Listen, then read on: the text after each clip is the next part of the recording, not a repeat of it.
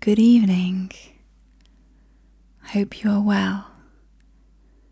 I've been enjoying my harp so much, I have rekindled a spark with her.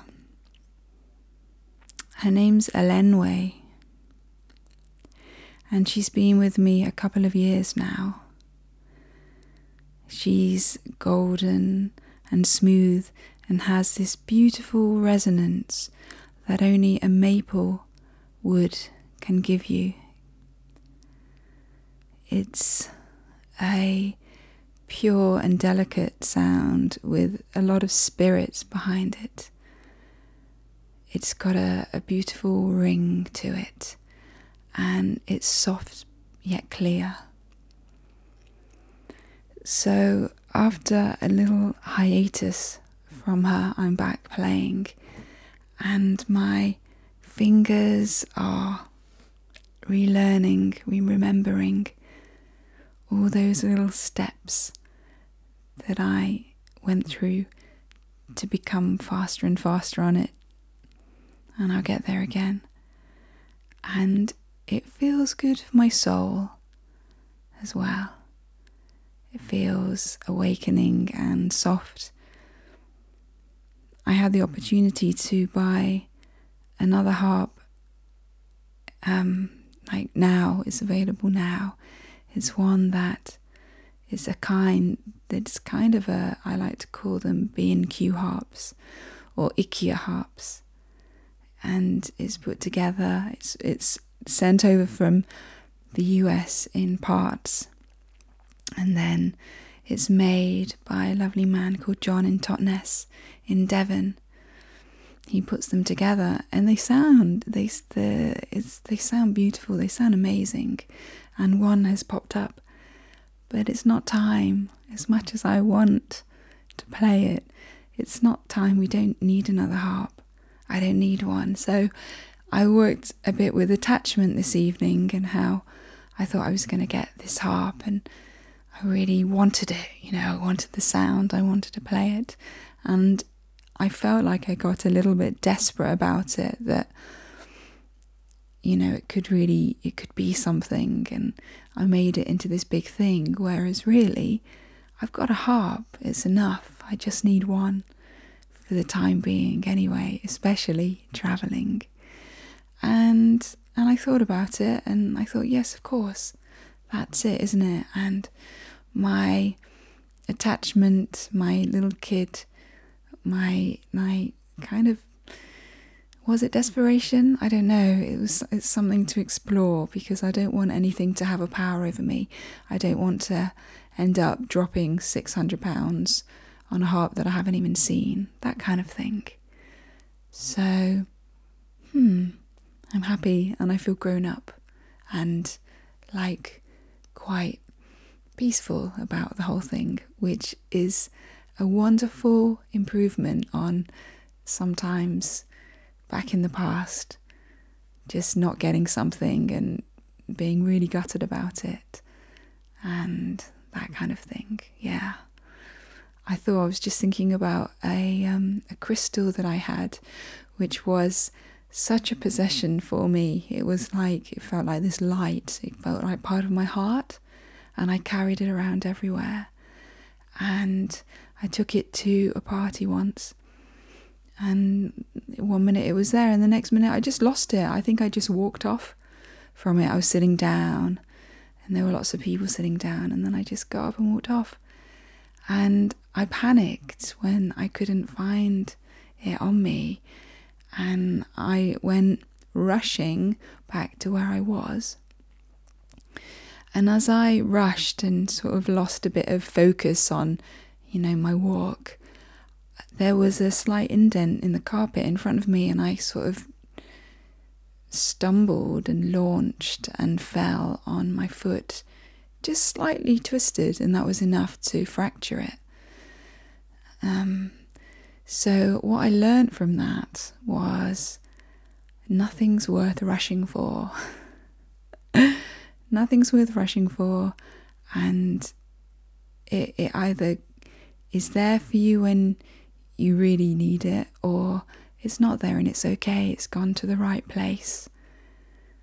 So don't place too much emphasis on things which you think are important, but when really, as long as you've got your health and your body and you can move and get from place to place, that's enough. On my dance yesterday, because I arrived here and then danced straight away, almost, it was a good move. It helped to focus me during a transition period into a new house. So it focused me, and I was outside dancing, and I thought about some things.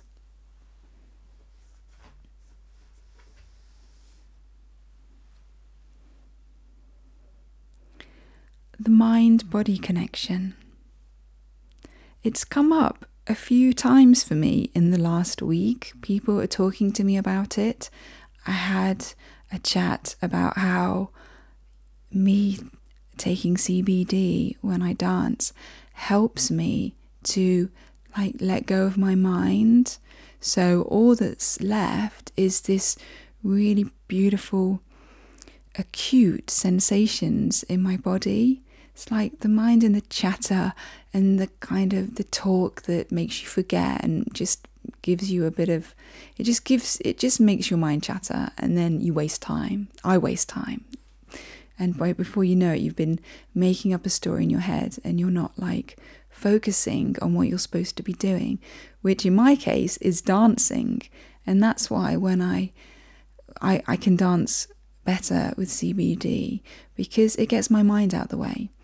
So that was an interesting point, that I can just feel things so much more and work on them so much more. And then coming here, I had another chat with someone about the mind-body connection, and she said that we only use 5% of our brains. Now, I haven't done any research into that. I've heard it loads of times before, but if that's true, and there's a lot of this side of us that we haven't unlocked yet, then what could that do? When you get your chatter out the way, and you relax more, and you get right into your body and how it feels, then I think that I can heal myself from all of the things that have happened to me through this mind-body connection, and just becoming balanced through letting go of all my traumas and all my past and all my chatter. Because I've got a bit of that. Haven't we all? Yes. So, talking about bodies and what they mean, what it means to me, what my body means to me, there are different states to the body, and one of them is illness in all its different forms.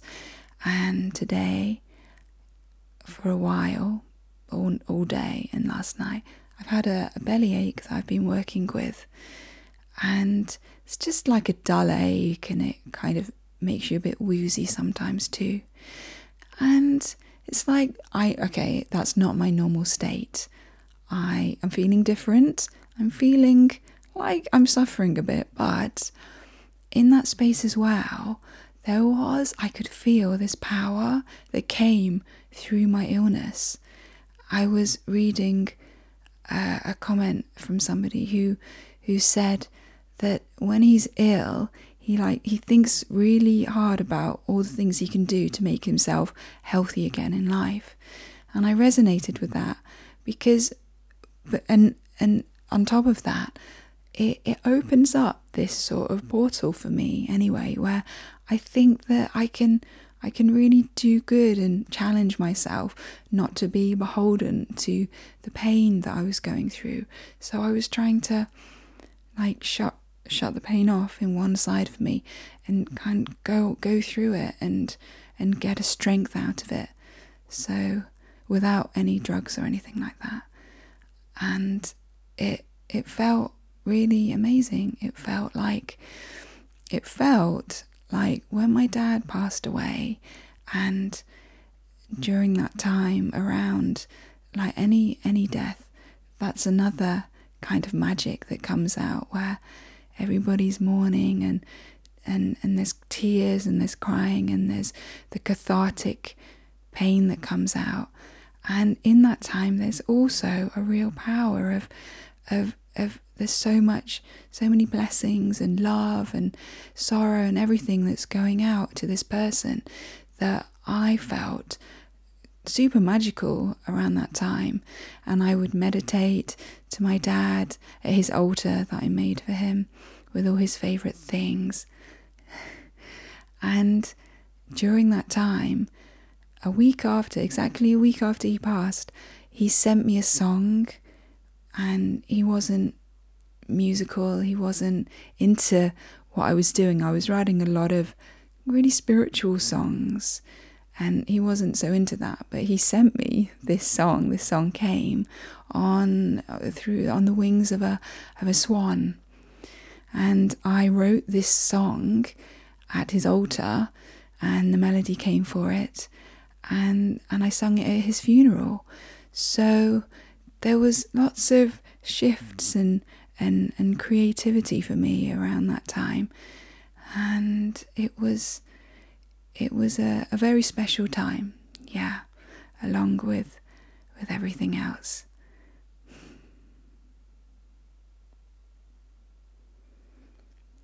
So I'm going to wish you a very good evening. I hope that you're feeling satisfied and lulled and peaceful in yourself and your body. And let's all go and do our best work. Yeah. Good night.